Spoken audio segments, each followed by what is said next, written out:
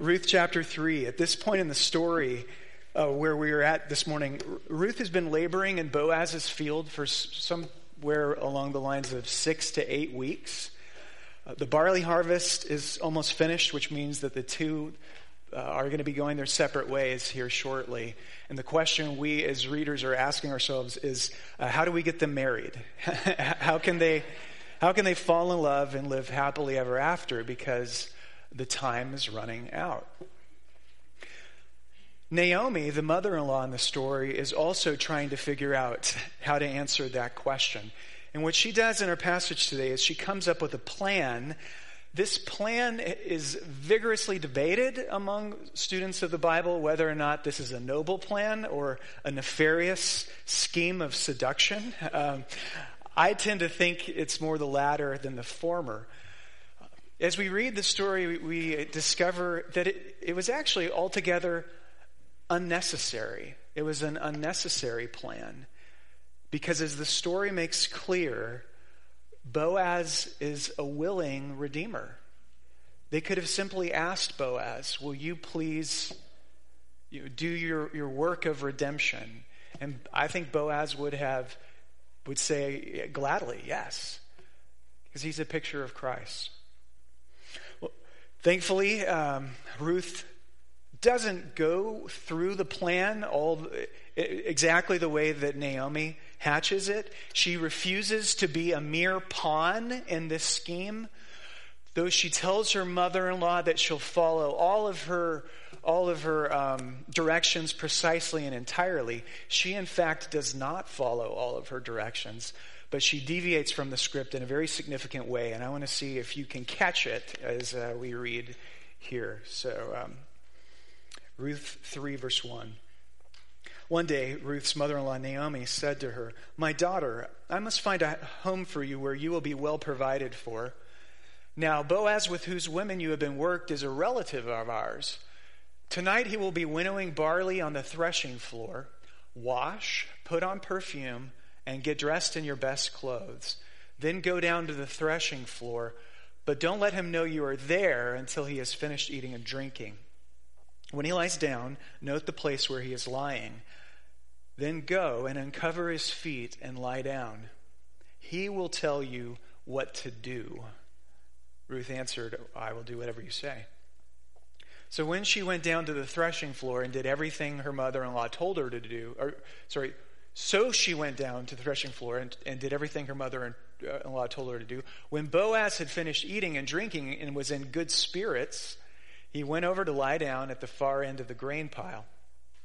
Ruth approached quietly, uncovered his feet, and lay down. In the middle of the night, something startled the man. He turned, and there was a woman lying at his feet. "Who are you?" "I am your servant Ruth," she said. "Spread the corner of your garment over me." Literally, she says, "Cover me with your wing." That's the idiom. But spread the corner of your garment, cover me with your wing, since you are a guardian redeemer of our family. "The Lord bless you, my daughter. This kindness is greater than that which you showed earlier. You have not run after the younger men, whether rich or poor. And now, my daughter, don't be afraid. I will do for you all you ask. All the people of my town know that you are a woman of noble character. Although it is true that I am a guardian redeemer of our family, there is another who is more closely related than I. Stay here for the night, and in the morning, if he wants to do his duty," and the duty it involves both the purchase of land and marriage. "If he wants to do his duty as your guardian redeemer, good, let him redeem you. But if he is not willing, as surely as the Lord lives, I will do it. Lie here until morning." So she lay at his feet until morning, but got up before anyone could be recognized, and he said, "No one must know that a woman came to the threshing floor."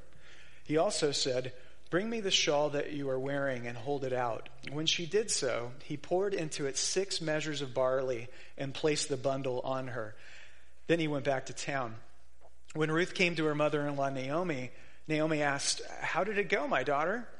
Then she told her everything Boaz had done for her and added, "He gave me these 6 measures of barley, saying, 'Don't go back to your mother-in-law empty-handed.' Then Naomi said, 'Wait, my daughter, until you find out what happens, for the man will not rest until the matter is settled today.'" Looking back at your life, have you ever put yourself in a situation that was unsafe? Maybe you've done something dumb and dangerous, and you realized, I shouldn't be here. But God in his mercy protected you in that circumstance. I assume that that's happened to you. It's certainly happened to me. One of the dumbest things that I ever did was about 10 years ago. It was February. I was very depressed, and I decided, here's a great way to escape the gloom of Boise in the winter. I'm going to take a trip to Twin Falls. Because that's a great vacation destination when you're depressed and you're escaping winter gloom, right? So I'm going to take myself to Twin Falls, check myself into a cheap hotel room with my Bible, and have my own personal prayer retreat. That was my idea. Well, on my way out of town, I stopped at Costco to pick up a pair of glasses that I had ordered. I think they were the second pair of prescription lenses I had ever had. So I wasn't very accustomed to wearing glasses, but I was nearsighted and needed them. So I put the prescription glasses on, and it turned out that the prescription was wrong, but I didn't know it. I assumed that the weird distortion in my vision was just something that you would get over naturally in time. Your eyes would adjust to it. So I had no depth perception whatsoever. So on a cold February icy morning, a severely depressed pastor drives 2 hours to Twin Falls for a prayer retreat in a cheap hotel, completely with a distorted vision and absolutely no depth perception. And he made it alive without any damage. God, what was I thinking? I wasn't thinking. I was depressed, desperate, and disoriented. The glasses that were over my eyes were really a parable of where I was at that moment in my life and the lens through which I was seeing everything else.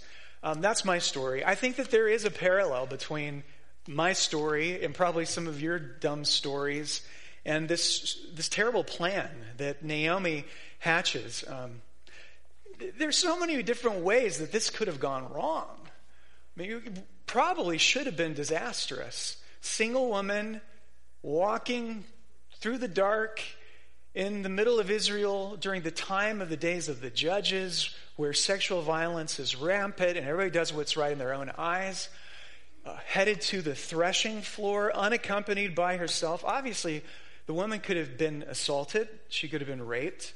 Remember last week when I said Boaz told his own men, don't lay a hand on her, because he was reasonably concerned that somebody could take advantage of her.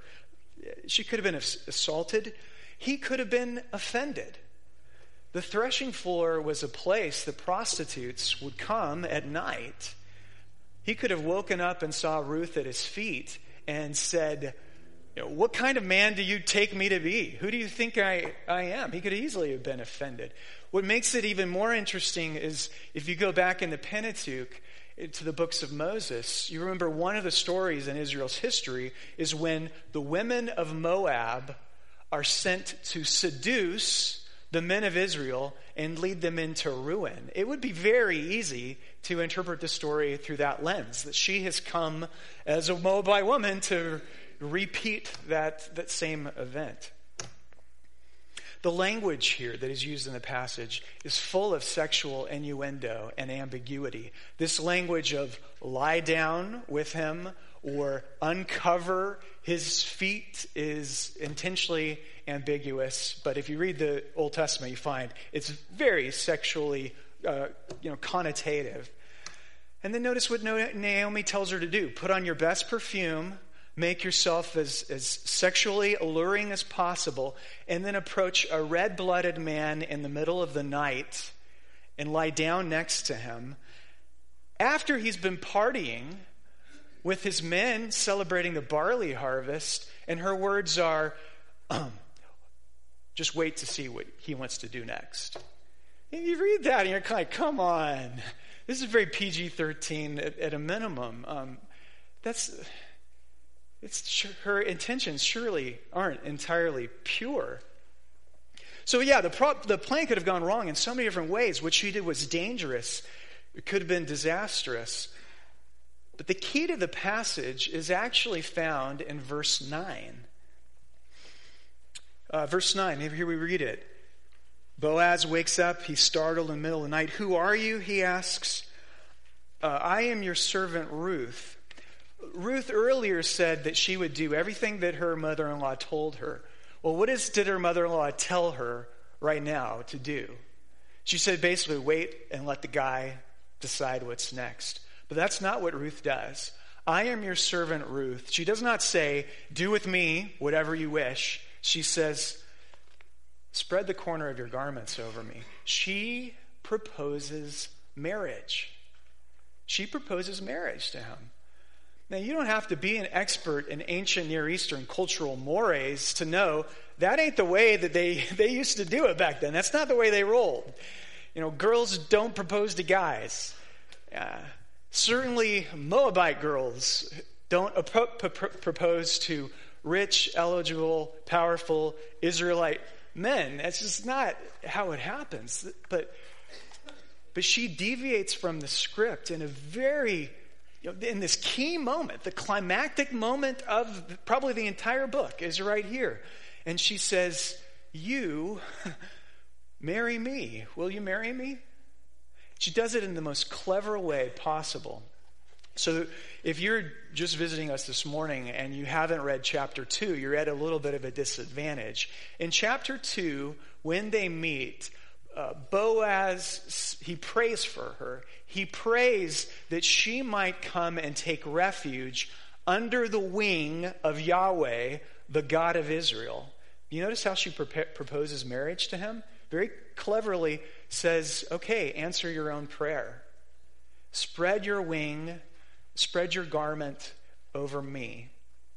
Apparently, in the Middle East today, in some cultures, part of their wedding ceremony is a husband will take his, be it a shawl or a robe or something, but he will take his garments and he will cover his wife with them as part of the wedding ceremony. Because that's what it means, at least in this idiom, to be married, is a husband covers and protects his wife. So, what I want to suggest to you is that Ruth is a true heroine. In this climactic moment of the story, instead of going along with a scheme, she deviates from the script. She shows herself to be a true heroine, a bright, resourceful, noble woman of character whom you just got to tip your hat to. So what does this teach us practically? I realize I don't want to turn the story into a morality tale of how we need to emulate Ruth and be courageous like Ruth and not conniving like Naomi. But what I find is when I'm reading through any narrative of the Bible, I have this terrible habit of speed reading. I speed read everything that I read. And that's true of also biblical stories. I'll be flying through this and I will miss the impact of something like verse 9. If you really appreciate verse 9, you realize this was bold. This is a woman taking life by the horns. And talk about a gutsy, courageous, bold move. Take life by the horns, just go for it. Kind of daring, direct, not passive, but purposeful motion toward a desired goal. I'm impressed by that, especially because that's not my natural temperament.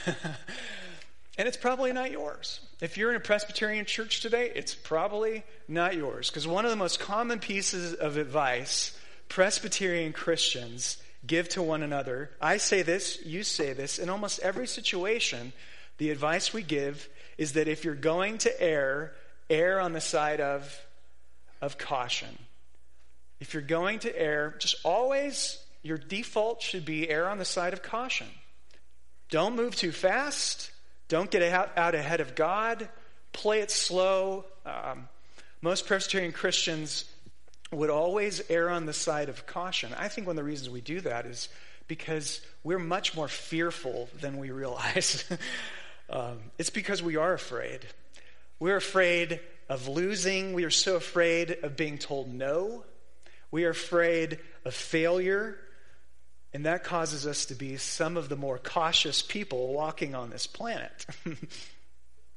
But if we really believe in the sovereignty of God, if we really believe in the theology that we profess, if we really believe that God works all things together for the good of those who love him, if we believe that the kingdom of God has come to earth in the redemptive reign and rule of Jesus Christ, and his kingdom shall have no end, and the grand unseen narrative reality of all the universe is that which we are happily made participants in.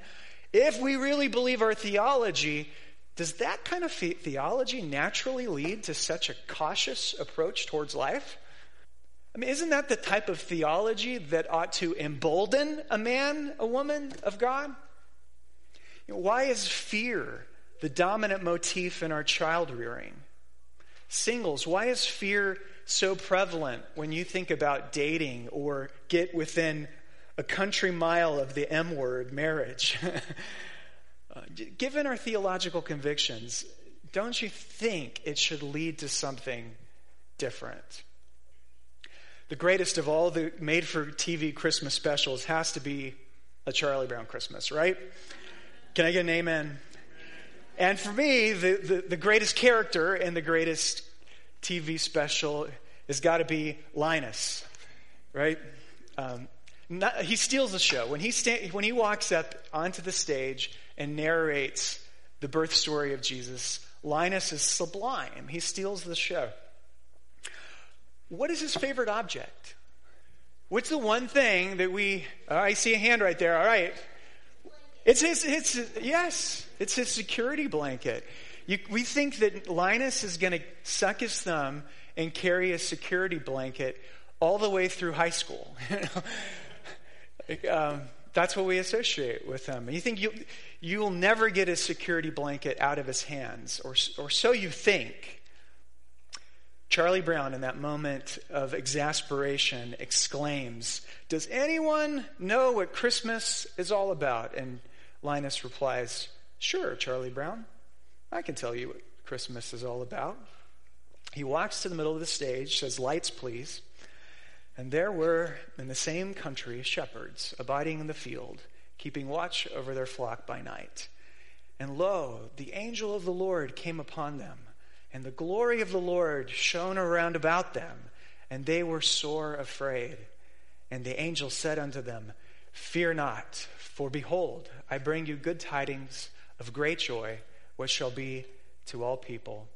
It's very subtle, but if you go back and watch the video, when Linus says the words of the angels, "Fear not," he drops the blanket. I don't know if God is calling you today to do something bold or to do something purposeful, to risk something for the sake of his kingdom, or simply to be a little less frightened. But his kingdom shall have no end. And if the announcement of the angels is true, if his name is actually Wonderful Counselor, Mighty God, Everlasting Father, Prince of Peace, that should give a little bit of sturdiness to your spine. God has entered into human history in such a thrilling way to live his life as a man and to die the death that we deserved. Surely that frees us from being so cautious all the time. That's the first point. The second, back to the story, there are a number of tantalizing questions in the book of Ruth that never quite get answered, but I think we as readers want to know the answer to them. For instance, was there a spark between Ruth and Boaz? Is he attractive or is he ugly? Inquiring minds want to know that. Was he a bachelor all of his life, or was he a widower?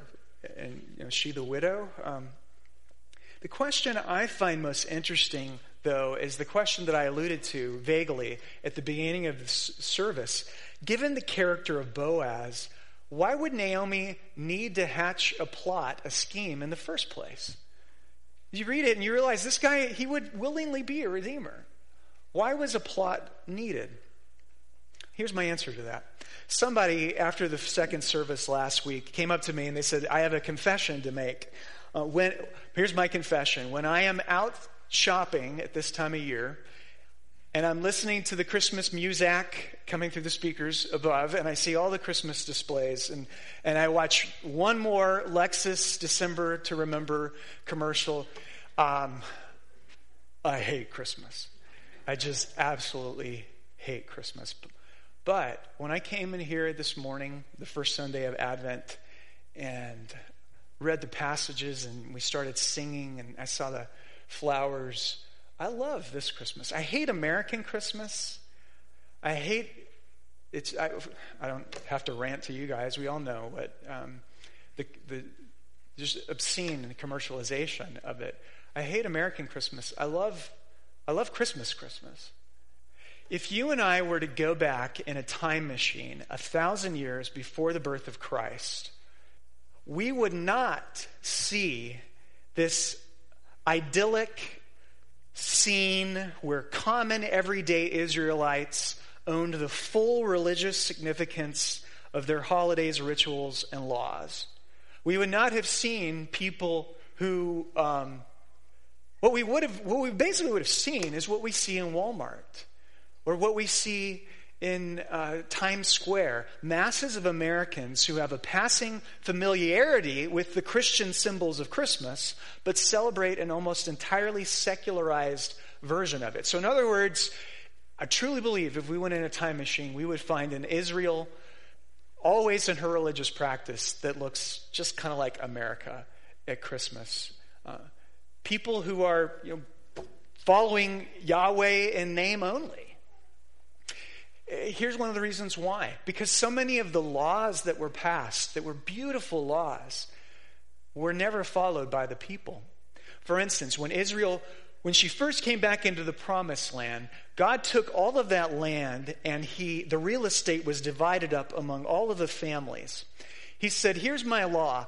If somebody falls into poverty and as a result of their poverty, they lose their property, because I don't want there to be gross inequalities between the super rich and the super poor, every 50 years, the land would revert back to its original property deed, its original family. That was the year of Jubilee. Every 50 years, you would get your land back. So you would never be generationally poor. But I will also give you another law. It's called the Redeemer Law. The Redeemer Law that was put on the books was that if you found yourself in a situation where your family was about to lose its property inheritance, and you're in the middle of that 50-year period, what you can do is your closest relative, your blood kin, has first right of refusal to buy that land and keep it in the family's name, which is a wonderful law. So it meant that you would kind of grow up looking around at your family and saying, I know that somebody here in my family is always going to have my back. You grew up in a world where you expected that one of your brothers, one of them would be your guardian redeemer. Yeah, it's cool. But they hardly ever did it. There was a second custom relevant to today's passage called levirate marriage. Levir is the Latin word for brother-in-law.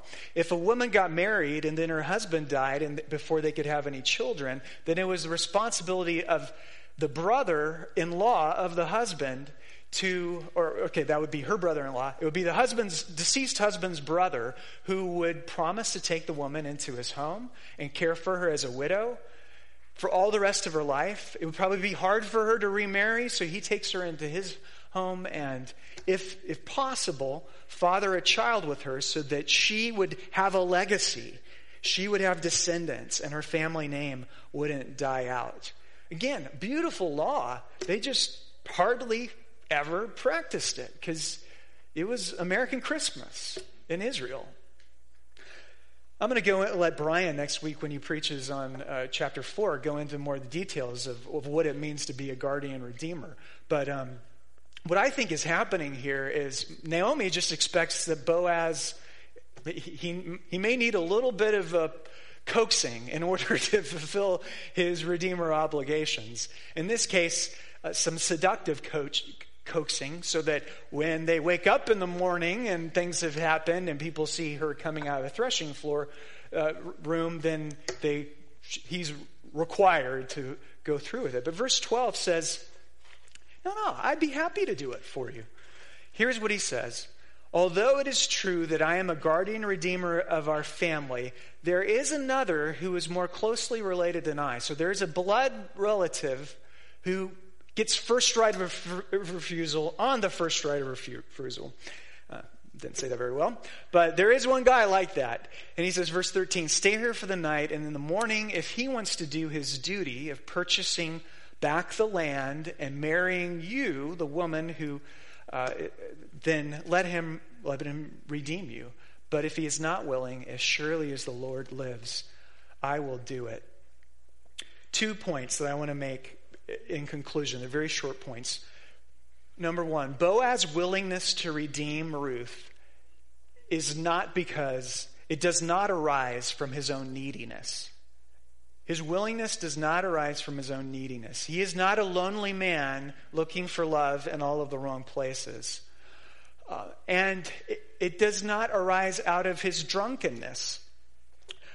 Brian Habig, a pastor in Greenville, South Carolina, made this excellent observation. He says, even though the passage clearly says the guy had been drinking and his spirits were merry, you notice he's woken up in the middle of the night. And is he slurring a speech at midnight? No. The guy's perfectly clear-headed, thinking, lucid. He knows what he's doing. He's even coming up with a plan to be the guardian redeemer. He goes into this eyes wide open, not as a drunk, but as a man who is full of nobility, full of noble love. And in that same way, Christ didn't redeem us because his redemption did not arise because he was needy. To have need is to have deficiency. To have deficiency is to have lack. And God has no lack. God is an eternal community of bliss, Father, Son, and Holy Spirit, who has no lack, who has no loneliness, who goes into redemption with his eyes wide open as a willing act of his love. And the second point, very simply, the redemption price is always costly.